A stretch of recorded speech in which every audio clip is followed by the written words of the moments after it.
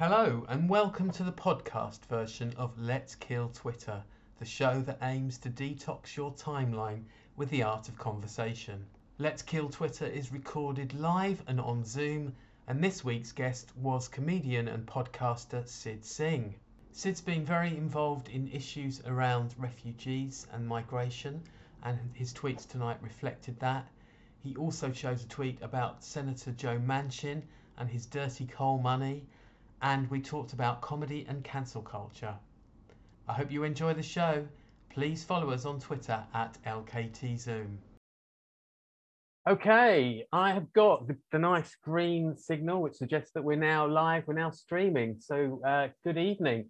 It's Sunday night, it's 8 o'clock, and you're watching Let's Kill Twitter with me, Julian Hall. This is the show that aims to detox your timeline with the art of conversation. Thankfully, I don't have to do that alone, and joining me tonight is the comedian and podcaster Sid Singh. But before I introduce Sid, just a bit of time-honoured admin. We're now live on Twitch, YouTube and Facebook. You can also watch the record of the show on YouTube, so if anyone you know is going to miss the show live tonight, please direct them to YouTube. Please subscribe, of course, and you can watch this show and all the previous shows there.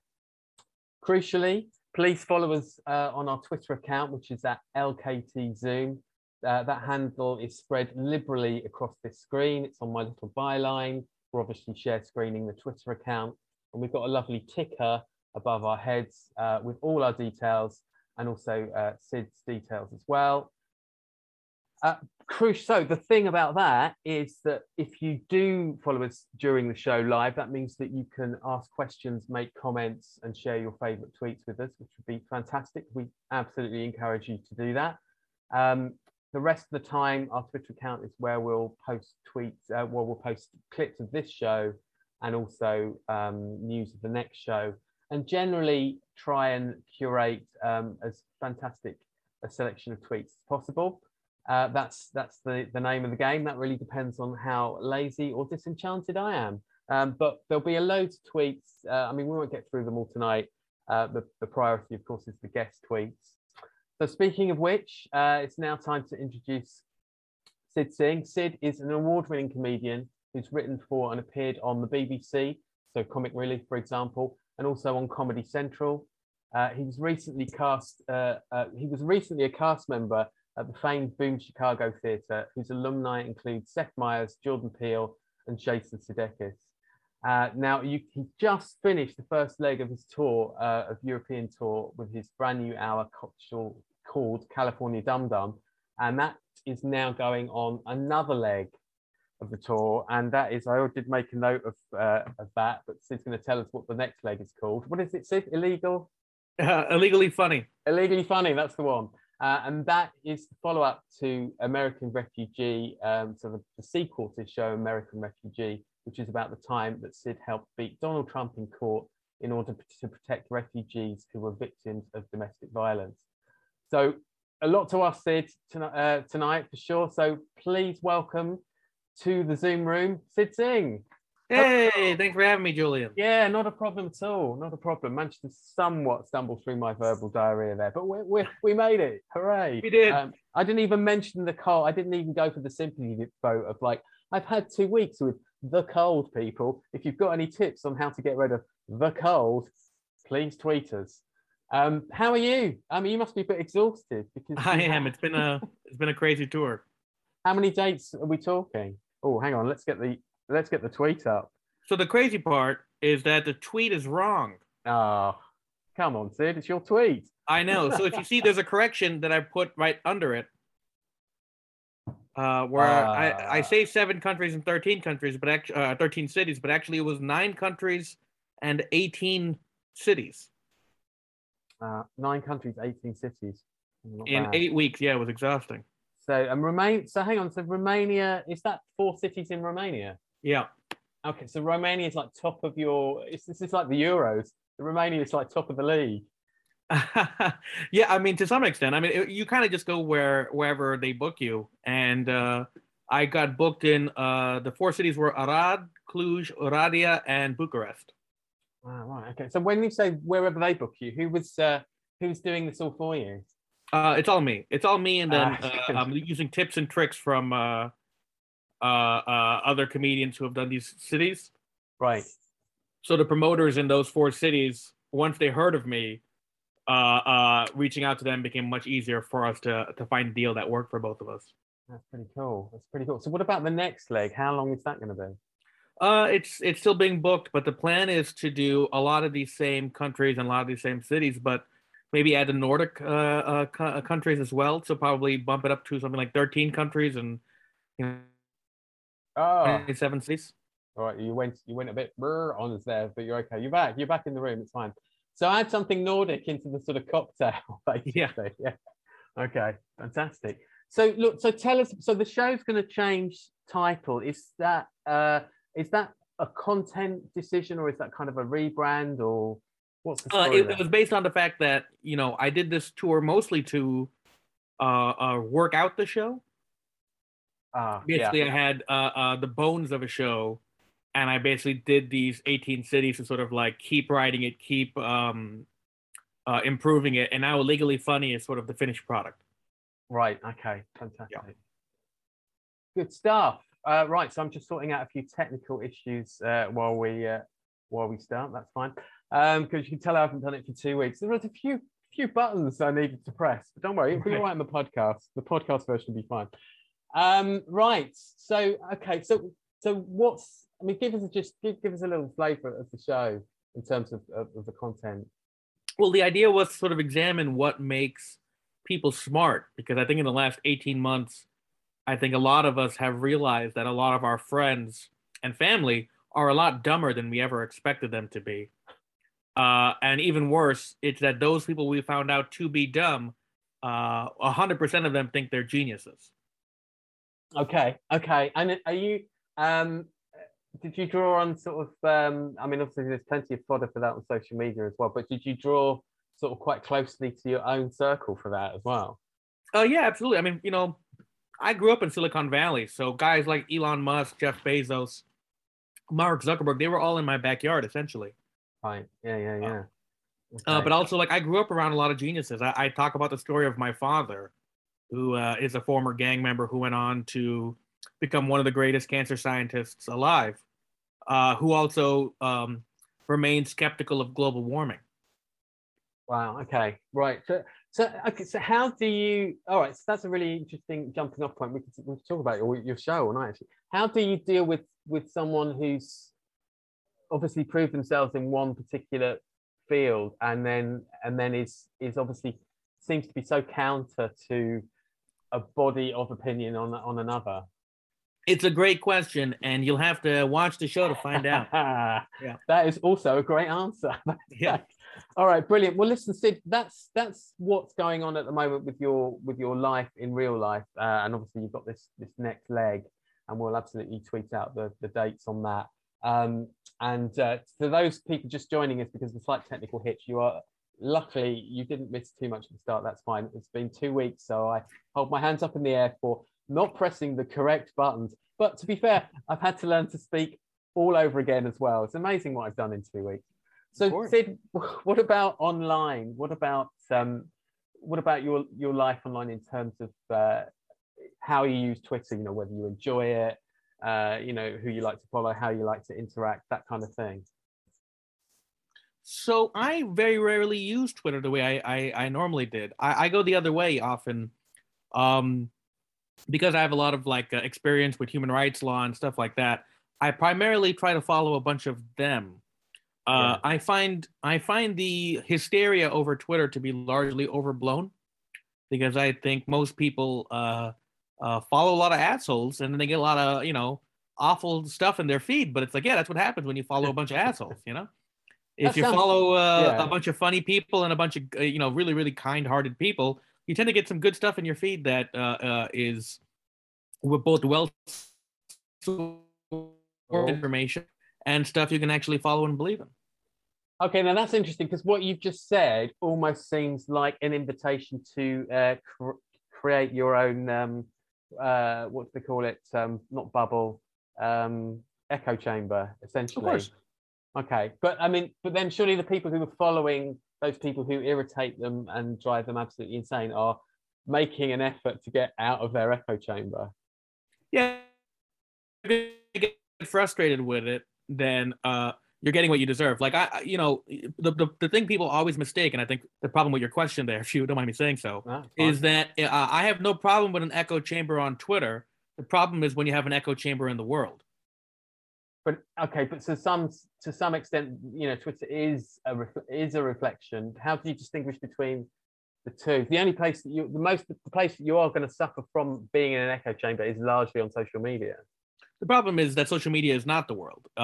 Most people are not actively on social media. I know.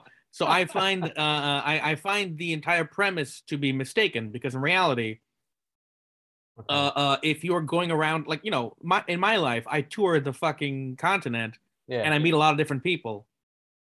I'm very comfortable having disagreements with people over a glass of beer or whatever, but I'm not gonna subject myself to that when I'm not outside. But I'm in home and I'm on Twitter.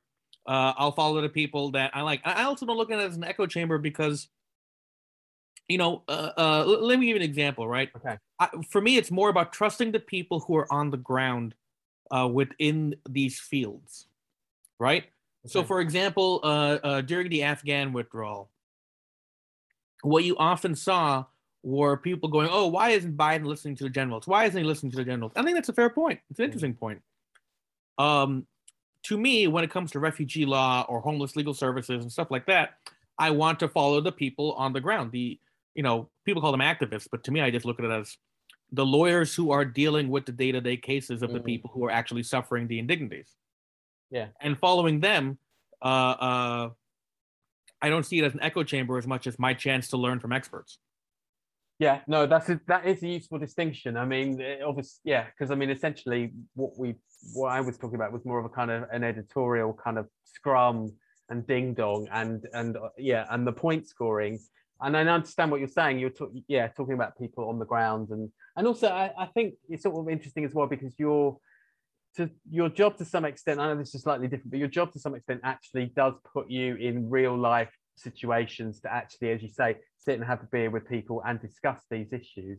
Mm-hmm. And there are a lot of people, obviously keyboard warriors being one of them, is that they don't necessarily do that. It's not necessarily how they're engaging with these wider issues. Absolutely. But I think it's one of those things too, where I find the correct balance for a lot of these things is that we need people who are reasonable and we need people who are not reasonable. Yeah. Especially if you're trying to get something accomplished, you need people who are willing to compromise, and you need people who are willing to push those people to get a better compromise. So what's a good example of that? Is Afghanistan a reasonable example of that, you think? I would say Afghanistan is unfortunately a terrible example of that. Okay. Just because we never had a coherent choice in Afghanistan. Because we invaded under such foolish pretenses and then stayed under even worse pretenses, we were never able to have a clear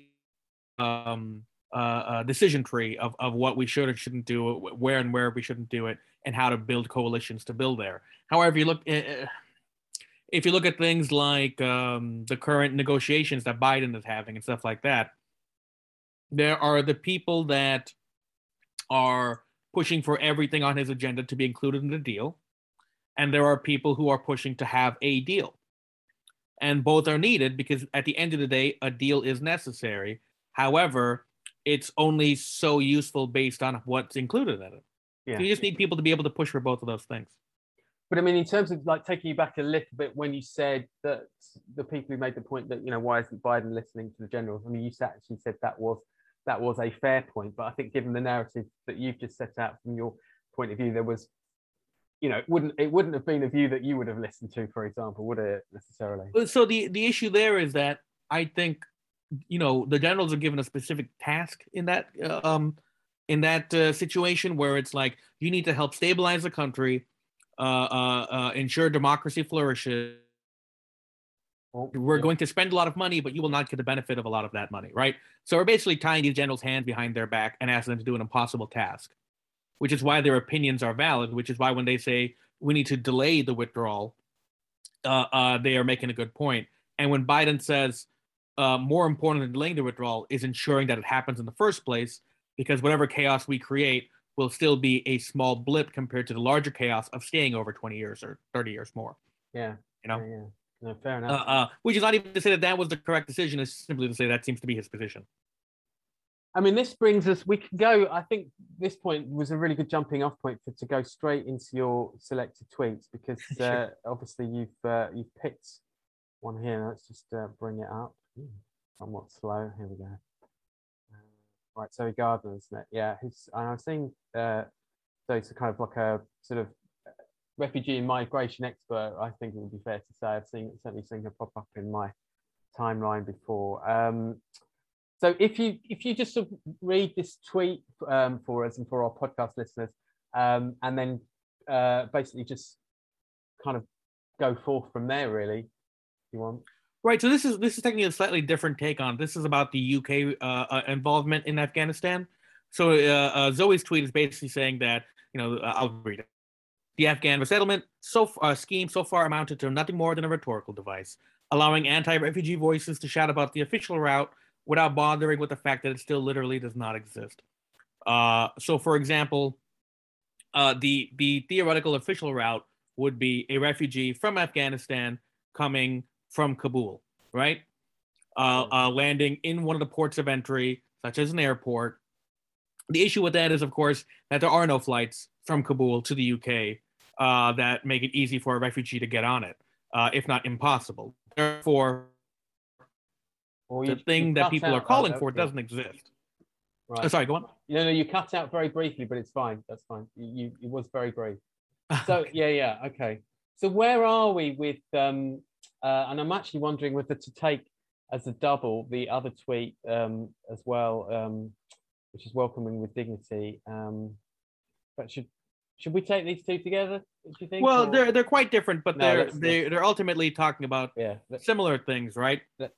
Which is that often countries have an issue with refugees who want to settle in their country after approaching a third country first, right?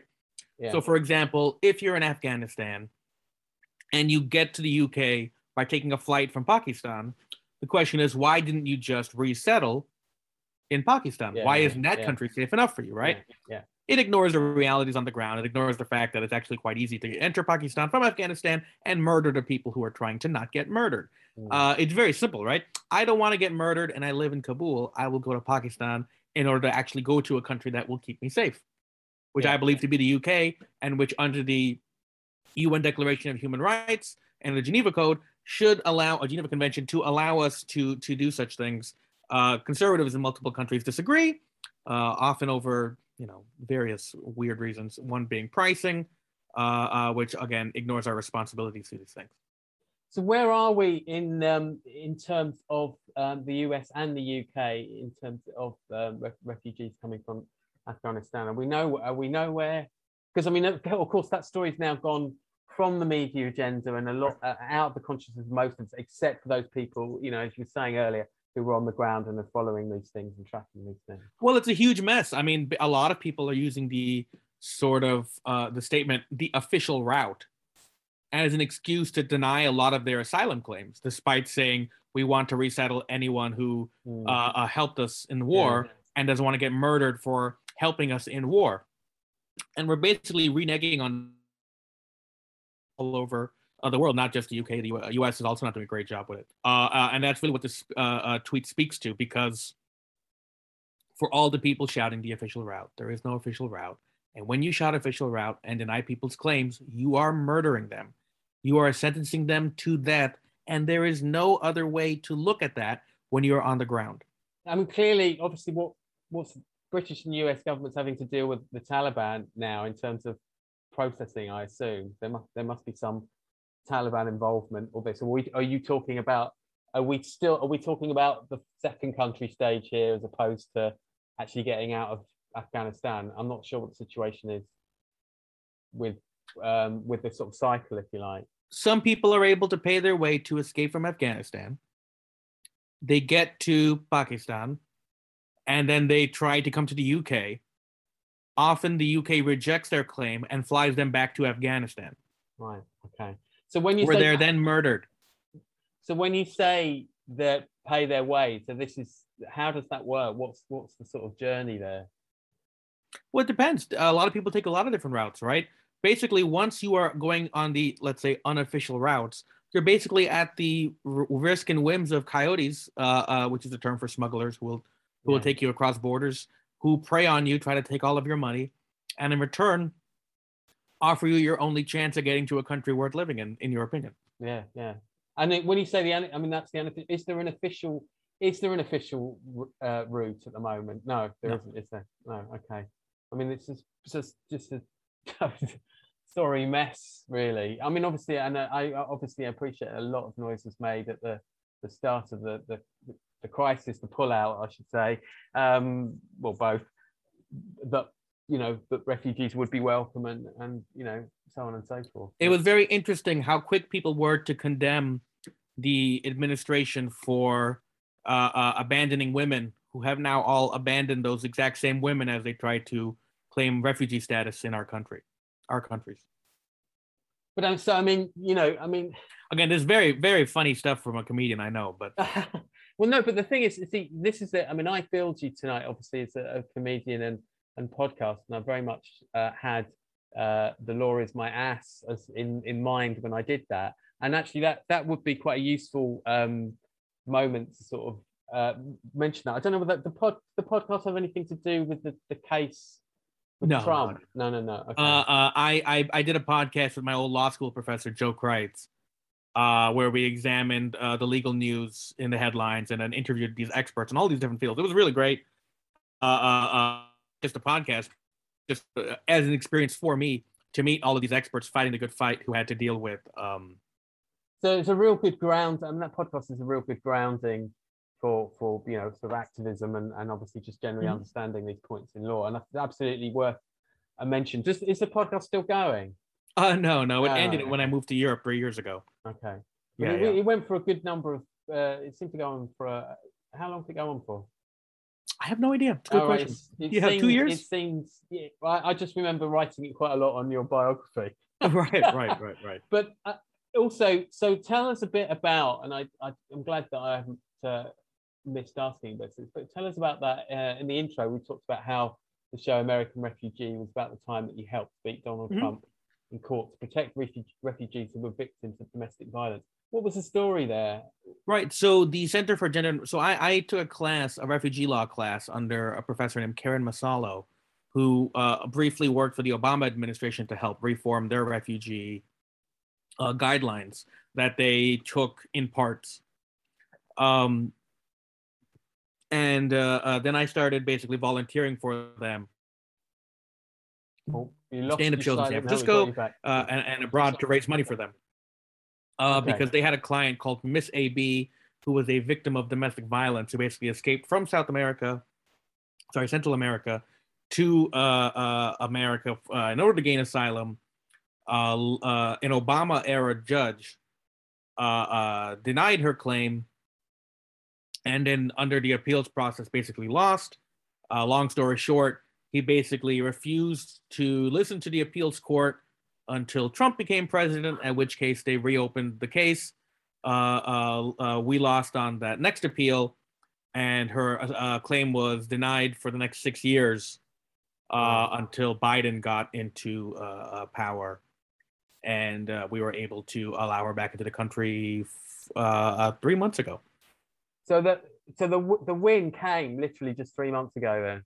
Yeah, the final win came 3 months ago, yeah. Wow. Actually, okay. And some of that, the cool thing is that the Supreme Court brief that they filed, some of that money that they used to file that brief was paid for by the people who came to my show in Europe, because we were able to donate a couple thousands of dollars.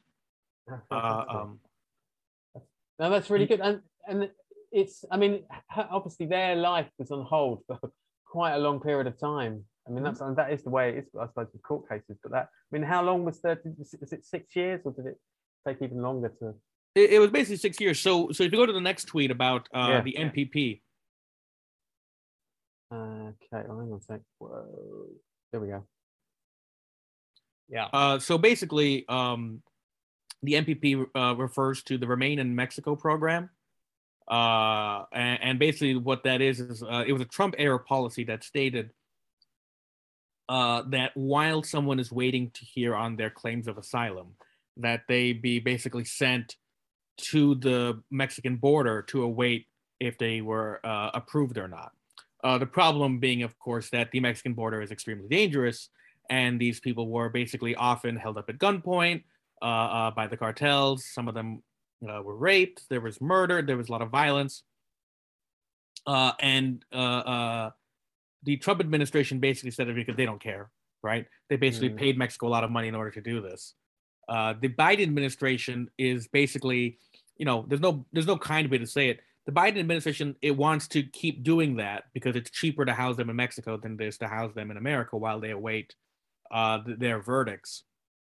Right. And the Biden administration basically just said, well, we'll just make sure we do it humanely, despite the fact that there is no humane way in order to actually accomplish that goal. But no one's going to check. So as long as you say the word humane, people who are skimming the article are going to be like, well, okay, that sounds better, and then not pay attention. So this tweet is about the border groups who basically walked out when the Biden administration tried to announce this. And sort of the goal behind this is the fact that Mexico has now stated that with Biden in power, they would only go back to this if these refugees had a much easier right and availability to counsel, basically if they had legal help while they were waiting their trials at the border. So the hope is that by these people walking out, Mexico will see that, in fact, these refugees will not have easy access to counsel. The Biden administration should not be believed when they say that there's a possibility to make this humane, and these people should have their claims heard in America, where they will be safer from cartels and exploitation, etc. Right. Okay. And just for listeners, I'm just going to make it clear this is a tweet from an organisation called Welcome with Dignity, and the tweet runs: breaking, border groups walked out in protest of a meeting with the Biden administration officials just now regarding the administration's plan to resume the cruel MPP program. It's not possible to make the inhumane humane. And obviously you've had MPP sort of explain to you now. So what are you, in the loop with what the next steps would be for that campaign? Right now, it's to wait and see to see if the pressure affects the Biden administration. For as horrible as the Biden administration is, compared to Trump, the main difference is that less pressure is required in order to get them to change their ways. They just need to be called out on it. Okay. However, they do still need to be called out on it with a decent amount of pressure. It's just that Trump wouldn't let losing court cases change his mind. No, that's right. I mean, he absolutely was quite. What's the word? Well, hardline is definitely a word. Right. This is a good point. And we sort of talked about this in the sort of the beginning before we started streaming, which was that it's now, so we're October now, so we've had nearly a year since the election. And for a lot of people in the UK, there is a perception of, well, we had 4 years of this crazy sort of surreal dream of Trump. Now, Joe Biden has appeared. It all seems very quiet. He's president, not Trump. So that was good enough for a lot of people. What's your kind of report card for the last year for the Biden administration? Well, I mean, the problem is that you can't really grade Biden without grading him on the curve that America has created, right? Mm-hmm. So there has never been a president who has been good when it comes to dealing with refugees. You know what I mean? I mean, America is famous for turning a boat full of Jewish refugees trying to flee the Holocaust, and we turned them away. Yeah. Gosh, no. So, the idea that, Biden is a failure can be true, but within the context of all the presidents that came before him, he's no different than a lot of the Democrats, and still much better than most of the Republicans.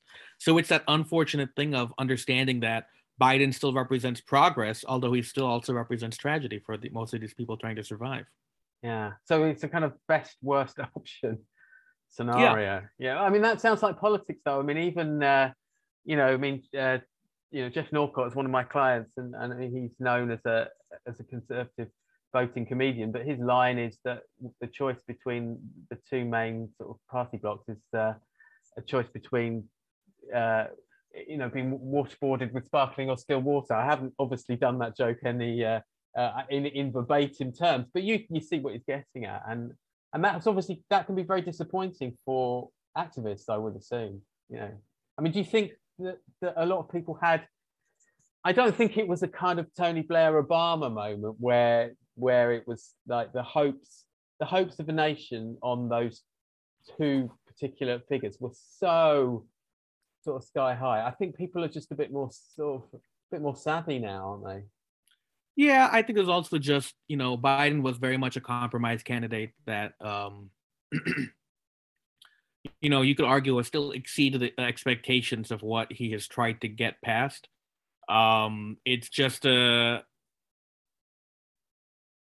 of to understand and they take from this is the fact that that's it.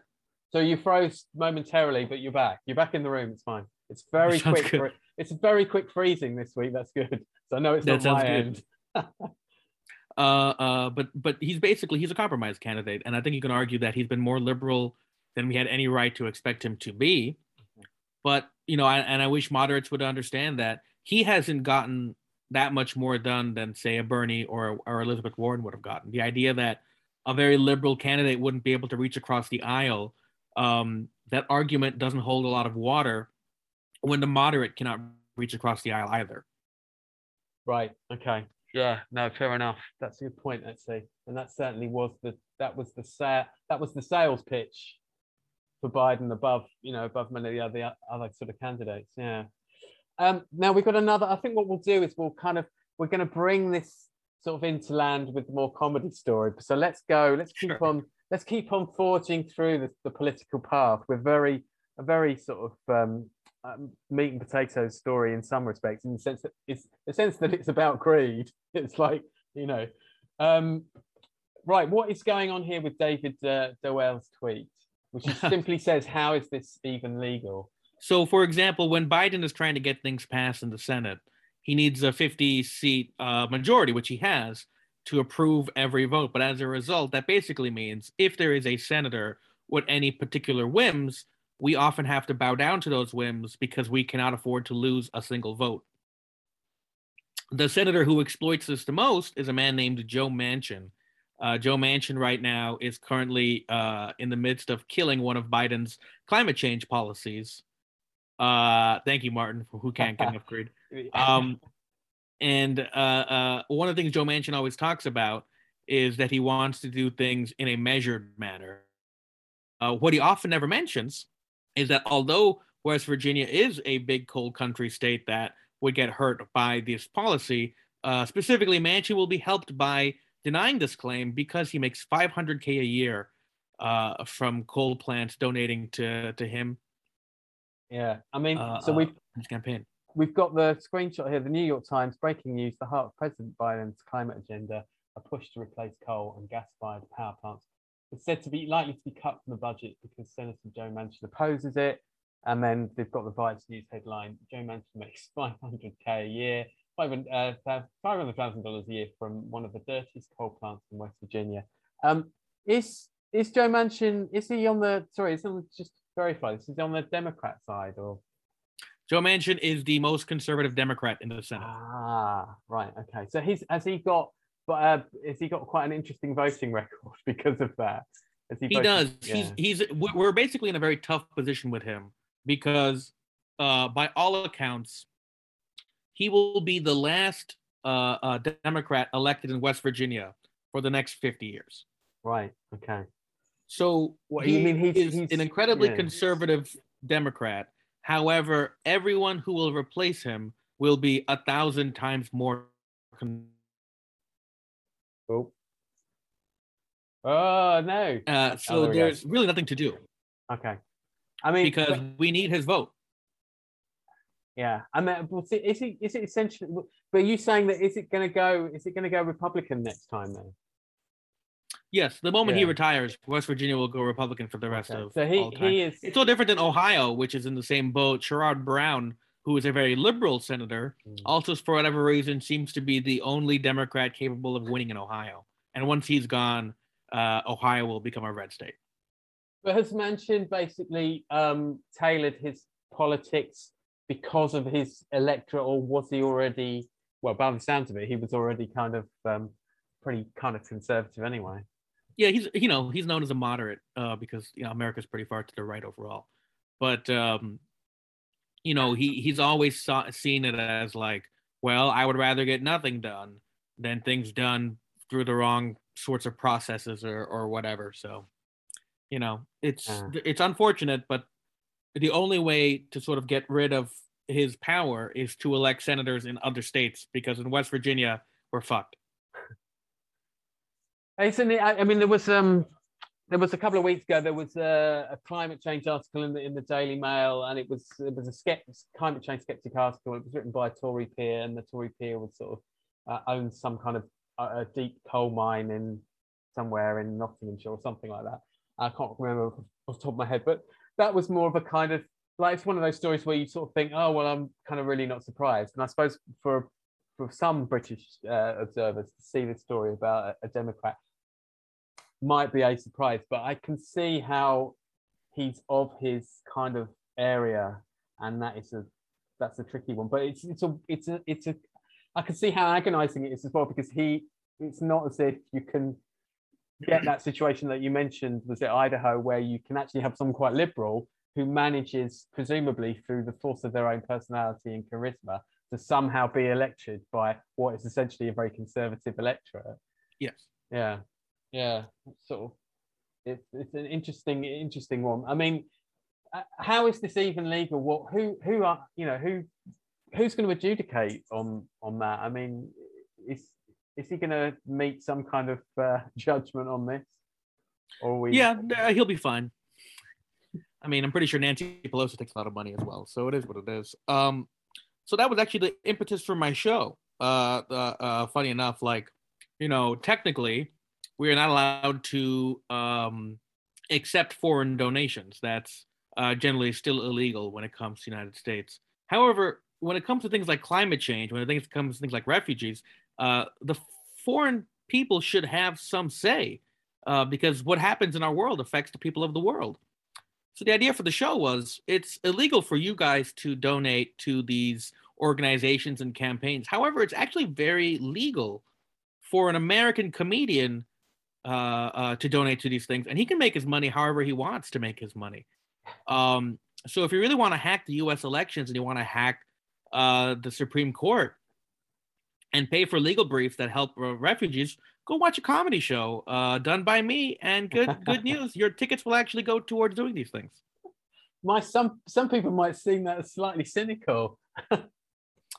You'd certainly get some flack caught off any right wing sort of. I mean, they obviously want to make sort of mincemeat of that, wouldn't they? Really, you're essentially using it as a marketing ploy. I know you better, Sid, so I'm not suggesting that. I'm just saying that some people will use anything as grist to their meal, I think. Let me put it this way: who gives a shit? You call it whatever the fuck you want to call it, but as long as we can get some money to these organizations, they can keep fighting. Because you have to remember, when you're in a refugee organization, you're still going up against the U.S. government, which has unlimited money to throw at making sure these refugees don't get asylum. Call me an asshole. You know what I mean? That's why I'll never be fully affiliated with these organizations, so that it can always have the plausible deniability, and I can keep pouring money into them. Yeah, but I think I mean, it's a good way of raising money, and I've seen that you're going to be doing that on the second leg of the tour as well. Mm-hmm. Yeah. Okay. Brilliant stuff. Right now, as you mentioned, Martin had a little comment there. Can't get enough greed. Belated hello to you, Martin. An absolutely dedicated star viewer and listener. Great that you're here tonight. So we've pushed through some difficult but engrossing sort of subjects here, which is that's the name of the game. That's Twitter. That's the way she rolls. Absolutely. But we've got your tweet here from Josh Gondelman. This is going to open. I'm just going to open up a fairly large, open-ended discussion, really, on comedy, I think. And there's a good number of things that have happened recently that we can sort of pick up on. So if you can just read Josh's tweet out, and then we'll get into it. Yeah, sure. Josh Gondelman, who's a very, very funny comedian, I think he's now a executive producer for Jesus and Mero, but he used to write for John Oliver's show for a long time. And his tweet basically says, one weird thing about the "you can't say anything anymore" take is that there is a massive amount of excellent stand-up comedy being performed, recorded, and released all the time these days. And it's a very good tweet by a very smart man. Yeah, and you know, he does make a fair point, because there is an awful lot of content of which a lot of it is very good. But this opens it out quite nicely, because we're post Chappelle again, aren't we? Here we are again. It's like Martin knows his comedy. Josh is great. I'm absolutely going to have to look him up. And if I haven't already, no, you look silly me. I hadn't even followed him. Have now. I've rectified that wrong. It's so the first thing that it kind of made me think of a little bit with Chappelle, because there's been, again, and huge sort of fuss over. I haven't watched it, but God, I've read about it to the point where I just feel I feel like I have, or I don't want to. I don't know. Well, obviously, I'm going to watch it at some point to make my own mind up. But I mean, the whole sort of Chappelle stick at the moment is that you can't say anything, but here I am saying it, and I'm going to cop the flack on it, and it's kind of been like self-perpetuating sort of cycle of that. And because I haven't seen it, I'm not going to absolutely judge, but I can't help noticing that everyone is obviously talking about it. I mean, have you seen the show in question? Yeah, I actually really liked it, which I know is like a tough thing to admit as a progressive person, but like, one of the things I wish people would understand about stand-up is you don't have to agree. I don't watch stand-up to agree with people. I watch stand-up to hear their takes and laugh. But the idea of ever having to agree with someone like Chappelle or Burr or whoever even like a Hannah Gadsby, I think is such a weird requirement for stand-up comedy. I've never had it. I have a lot of friends who are conservative comics. It's funny. We were talking about this, but just in the last topic, but for all the people who will claim that I have a cynical reason for raising money for these organizations, they never seem to apply that to the comics who are like, you can't say anything anymore. I guess I'm the last bastion of free speech. Pay for the tickets. I'll take all the money. Like, I can listen. I can be cynical with the best of them. That's interesting. Look, so I'm basically saying that you're appreciating the craft and you're enjoying the show, whether or not you can agree with that person, and that is really important. So it sort of makes me think of two things. First thing is that the audience have always wanted to buy into a comedian. They've always wanted to be, if possible, it's not always the case. They like the idea of being the comedian's friend, or they be with the comedian in a bar and all the rest of it. That doesn't work with everyone. It doesn't work with, it doesn't particularly work with Jerry Sadowitz. It doesn't work with Scott Capurro necessarily, for example, or because I think the dynamic there is that they enjoy the distance from each other, right, to some extent. But there is a kind of the way that it's counterintuitive in some ways is that some people need to feel like they are buying into the charisma of that comedian, and if they're saying something that skews that slightly, it can kind of interrupt the flow of that relationship. And I understand from a purely academic point of view, or from a comedian's perspective rather than perhaps an audience perspective, that you can it's a bit like what an old film teacher told me. He said, look, if you're not enjoying the film, it doesn't matter, because you're looking at the cuts, you're looking at what the director is doing, and you can still enjoy the technical side of that, whether you are enjoying the content. And I think that's kind of a useful lesson, because it can obviously apply to all art forms, and it kind of carries through. But don't you, if you watch something from like one of your sort of conservative comedian friends that is jarring, I mean, say they say something about immigration that you find jarring, does that not detach you from their content and their narrative, or is it just no? So like, let me give you an example, right? I do talk about race a lot in my act because I'm a brown man. It's just observational comedy to me.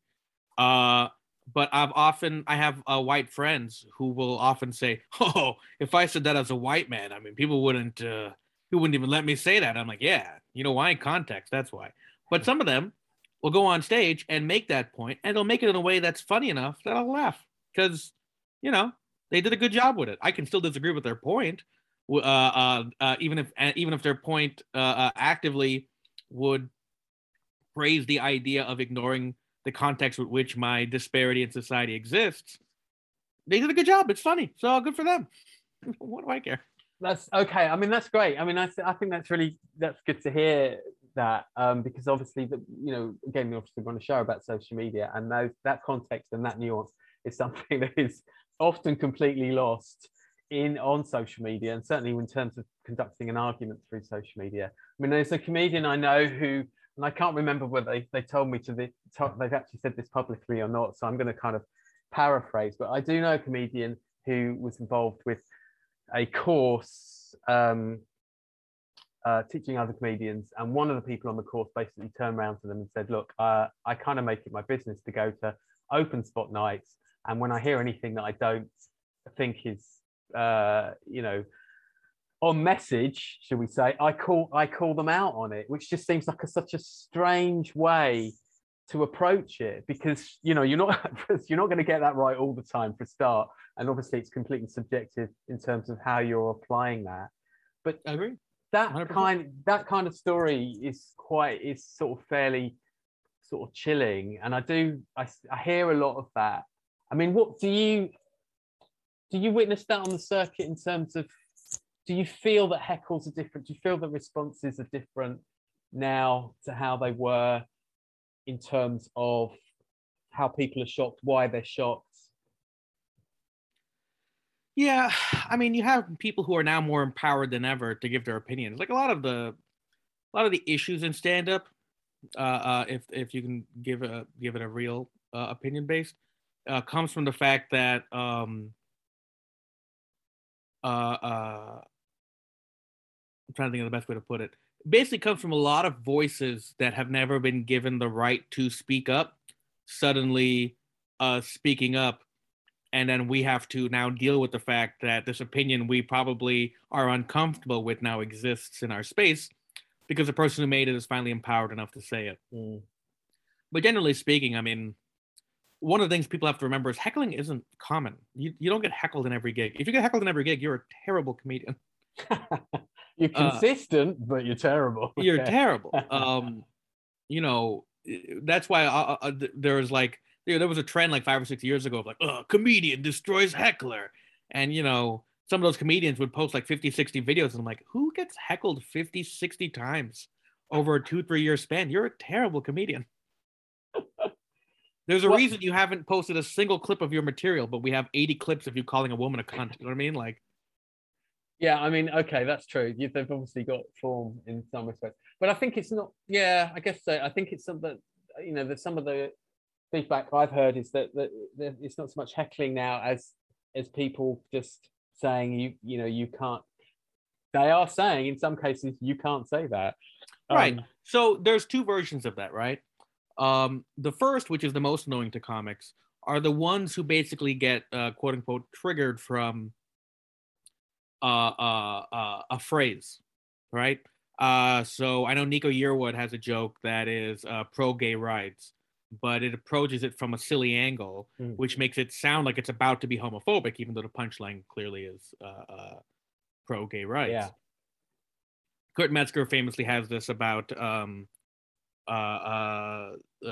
pretty much basically the same topic ultimately. Yeah. And you'll get people criticizing it because they haven't listened. And one of the things that I think Nico did in a clip he posted recently, and a lot of comics should do, is point out to the audience that this person didn't listen to you. Yeah, I saw that clip. Yeah. Sometimes I think the biggest mistake a comic can make is to talk directly to the heckler after they heckle you, when in a lot of cases you're better off talking to the rest of the audience, which actually did understand you, isn't on the heckler side, and just reminding them that they're not on the heckler side is a great way to do that. But now, doesn't Nico's now? I mean, people listening and watching this should sort of check out that clip. I can't remember how viral it went. Now, for me, there was he didn't want to burn his material, which is why the context wasn't there. But the clip, the kind of the ending was there when he deals with the audience member. But that was an example of him going direct to the heckler, which the audience seemed to really rather enjoy. No, see, I think he wasn't actually going directly to the he was speaking at the audience member, but he was speaking it for everyone else to hear. Yeah. Okay. So it was more of a kind of it's more of dressing the room, even though he was okay, in this sort of theatrical sense. Yeah, totally. At least that's how I perceived it. Yeah, no, it was an interesting clip, and it actually makes you want to go and see the show. And I don't know if that shows that joke is in his special, but I still haven't caught up with that on YouTube. But I'm looking forward to doing that. When you selected this tweet, I literally the night before, Chortle had tweeted. One of the writers of Airplane had written in on commentary.org about offense. Have you read this piece yet?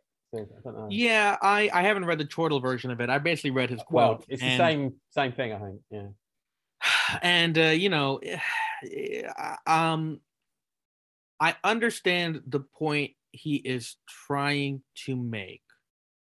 So let's just recap for listeners, essentially. But what he was essentially, and Sid, you can fill in as well, but he was looking at sort of the knockabout comedy in Airplane and making a case for that still standing up today because of the element of surprise and because of the jokes essentially being sort of a victimless crime. I mean, Airplane's being repeated a lot recently, and there are sort of sequences where they are just so bonkers and over the top, but it does kind of, it goes past, it tries to go past offense essentially. But you've got the two characters that are talking in jive, and then the white lady who's translating for them. That was one of the examples that he mentions in the piece. I mean, he didn't mention the sort of skit where they're queuing up to sort of shut that woman up, which is all slapstick violence. But I mean, I couldn't see anyone doing that today. And the piece is essentially about Airplane. It doesn't quite say Airplane wouldn't get made today, but that's essentially, I suppose, what it is saying, isn't it? Right, that is what he's saying. It goes back to two things. One, it goes back to the fact that social media is not real life. So people complaining on Twitter does not mean the majority of people wouldn't probably still like Airplane today. Airplane is a very silly movie. At the same time, some of this is because people who were previously voiceless, who when Airplane came out probably were not comfortable with these scenes, the new generation versions of them are empowered to speak out about shit like this. Yeah. So when they see a scene where 30 people line up to hit a woman, they don't view it from the context of a middle-class, safe, suburban way of going, oh, this is clearly absurd. They go, people are hitting women a lot in real life. And so I would like to bring up that it's weird that we're using this as comedy right now when it's just a real shit that, like, it's not absurd if it's happening in real life, basically. Those people are now empowered to speak up. They can be annoying as hell. I'm a comedian. I like the silly stuff. They can be annoying as hell. That doesn't mean they're wrong. You know? That's a lot. That's a really sanguine take on it, Sid, and I think that's really important. I mean, actually, David Zucker has a phrase in this piece. He calls them the 9%ers, because I think, is it 9% of people who are on social media in the US? And I mean, I've had figures like, I keep looking at the Twitter percentages, and I'm never quite sure where it's resting. But yeah, I mean, they are in that arena. Those voices obviously now sort of augmented, and there is often a kernel of there's always a sort of kernel of truth in terms of the statistics, for example. So you can look at domestic abuse statistics. You can't deny that it's happening, and you can't deny that the basics of sort of violence are inherent in that joke. I mean, people even talk about Punch and Judy shows in that sort of context. But it's interesting because even though it's maybe sort of disparate voices or lone voices or voices now newly empowered because of the social media platforms, they seem to have a very an inordinate amount of power. They're flexing an incredible amount of power. But that's because we choose to believe that they represent the world. They don't. They represent a part of the world. You know, one of the things I wish also was given more weight in these discussions is the context that comedy requires. You know, we often talk about the context that should be given to the people who are watching this, disagreeing with whether they be from the right wing or the left wing. But we never talk about the evolution of comedy itself and the right to look at this art form as an ever evolving piece where it's okay to cringe at things made 40 years ago. It was made 40 years ago. We now have 40 years more of context and information to inform our watching of those scenes, which were never intended to have that much more information, you know, being put in it. Yeah. And you know, people weren't forced to put emphasis on certain policy areas or you know, issues because, well, I mean, they ran with the agenda of whatever the agenda was at the time, and that agenda is obviously splintered now by social media. It's like we're having to go around putting out fires. Some of these things I totally understand that they were, you know, there were absolutely points that needed to be made, because I mean, essentially when I was growing up, you were a passive viewer. I mean, yeah, you could write to the TV Times or the Radio Times, or, you know, Mary Whitehouse or Barry Took or sort of something like that.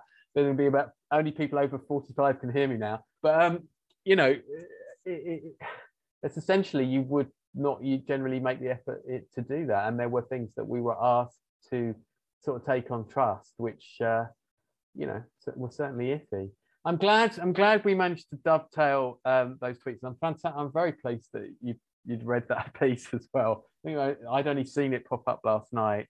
But I mean, we're coming into land in terms of the end of the show now, so I've selected any other tweets that we haven't discussed at all here. Let's just quickly, I love this one, a very British reference, but from Michael Holden, a screenwriter and journalist. There would be no culture war if there was still Top of the Pops. You learn to sit through what you didn't like, which I think is beautiful, because we've all got memories of what were in the States. I don't know what the US equivalent would be if there was one of Top of the Pops, but it's essentially the kind of hit parade, the chart show, and you'd want to watch your favorite bands on it, but there would always be songs you didn't like. And, you know, that's a lovely point about being able to sit through something that you didn't like. Although in fairness, if you scroll through Twitter, there's so much not to like. Right. Well, you know, the inverse is actually also true too. You know, one of the problems with the way we perceive art is we often criticize it in 2021 for not being to our standards, for it to not be universal. And you know, why should that be the standard when all we've learned over the last 20 years is that art is becoming more niche? There's more of our groups, there's more of our culture, there's more of our echo chambers, if you want to, you know, use that term. So why are we requiring art to go beyond it when some art will and some art won't? Yeah, no, fair dues. That we could talk about all that all night. It's been a fantastic hour, Sid. It's been challenging and informative, and very to the point. I have to say, it's been brilliant. As I say, there's a whole stream of tweets there. We had a little chat about Donald Trump actually facing his golden shower moment as well. So check out all those tweets. Now, Sid, tell everyone what you are up to next. Where can we see you next? Well, I'm running a brand new stand-up night called Code Word Comedy every other Monday at a new venue called the Covent Garden Studios, which you can find in Covent Garden. And every other week, that's other than that, you can find me at a show called Double Booked, which is also the Covent Garden Studios. So basically, I'll be at the Covent Garden Studios every Monday. Covent Garden Studios now. Okay, fantastic. Oh, we know where to find you. I also recommend you guys follow me on Instagram at Looking for Sid, since that's where I tend to post more tour dates than I ever do on Twitter. Because to be honest, I really don't use Twitter that much anymore, other than to read tweets from people I consider experts. It's fine. We're now open. I had, you know, when I first started this, I was thinking, oh, let's get the people in with the big Twitter followings, and it's like, and then I was like, no, I don't want that. I want the people, because I started this on a curve of like, you know, really quite loving Twitter, and now I've come back down to earth. But this is therapy now. So brilliant. So that's where we can see you. So I totally don't have any excuse but to not come and see you now, because I know exactly where you're going to be. I'd love that. You're off to Barcelona soon, aren't you? Yes, on Thursday I go to Barcelona for the first attempt at doing my new show, Illegally Funny. Oh, okay. So how are you? How are you getting there? Oh, Martin, you're such a wag because you're going to Barcelona. So you're then Barcelona kicking off the tour, but have you got like loads of European tour dates? You're going to be in Hungary 4 times after that kind of thing. So yeah, I'll post those tour dates as they become official. Nothing is official yet, but I think you'll be seeing a lot more of me in UK festivals and internationally all over the EU. And you can follow me at Looking for Sid on Instagram or at Mr. Sid Singh on Twitter for those tour dates as they become official. Fantastic stuff. Right, well, Sid, just hang back for a while and we'll have a quick chat in the green room after we stop streaming. Just thanks so much for everyone who's joined us tonight across our various streams, which I appreciate started approximately 3 or 4 minutes late because I didn't press a button, but I'm back in the swing of it now. It won't happen again. Speaking of which, next week, which is Sunday, the 24th of October, we will be joined by Pierre Novelli.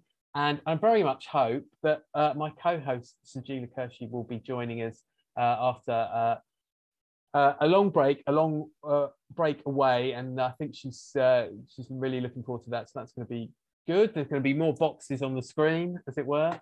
So I'll have to dig around with the formatting. But yeah, please do follow us at LKT Zoom. Look out for the next show. Look out for the clips of this show, which will be tweeted ASAP, and we'll get a link for the YouTube version of this show sort of punted out on Twitter just as soon as I've formatted everything.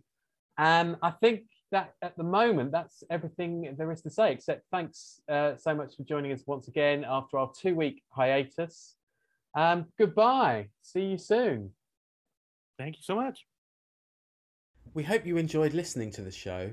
Please do check out the other podcasts in the series. If you go to our website, www.letskilltwitter.com, you'll find all our previous shows listed, and you can find links to the YouTube versions as well as audio files. If you'd like to support our work, you can do via buymeacoffee.com. If you go to their website, you'll find a Let's Kill Twitter page set up for donations. But anything you can do is much appreciated. A like, a follow, a recommendation to a friend, it all counts. Once again, thanks for listening. We hope to be in your ears again very soon.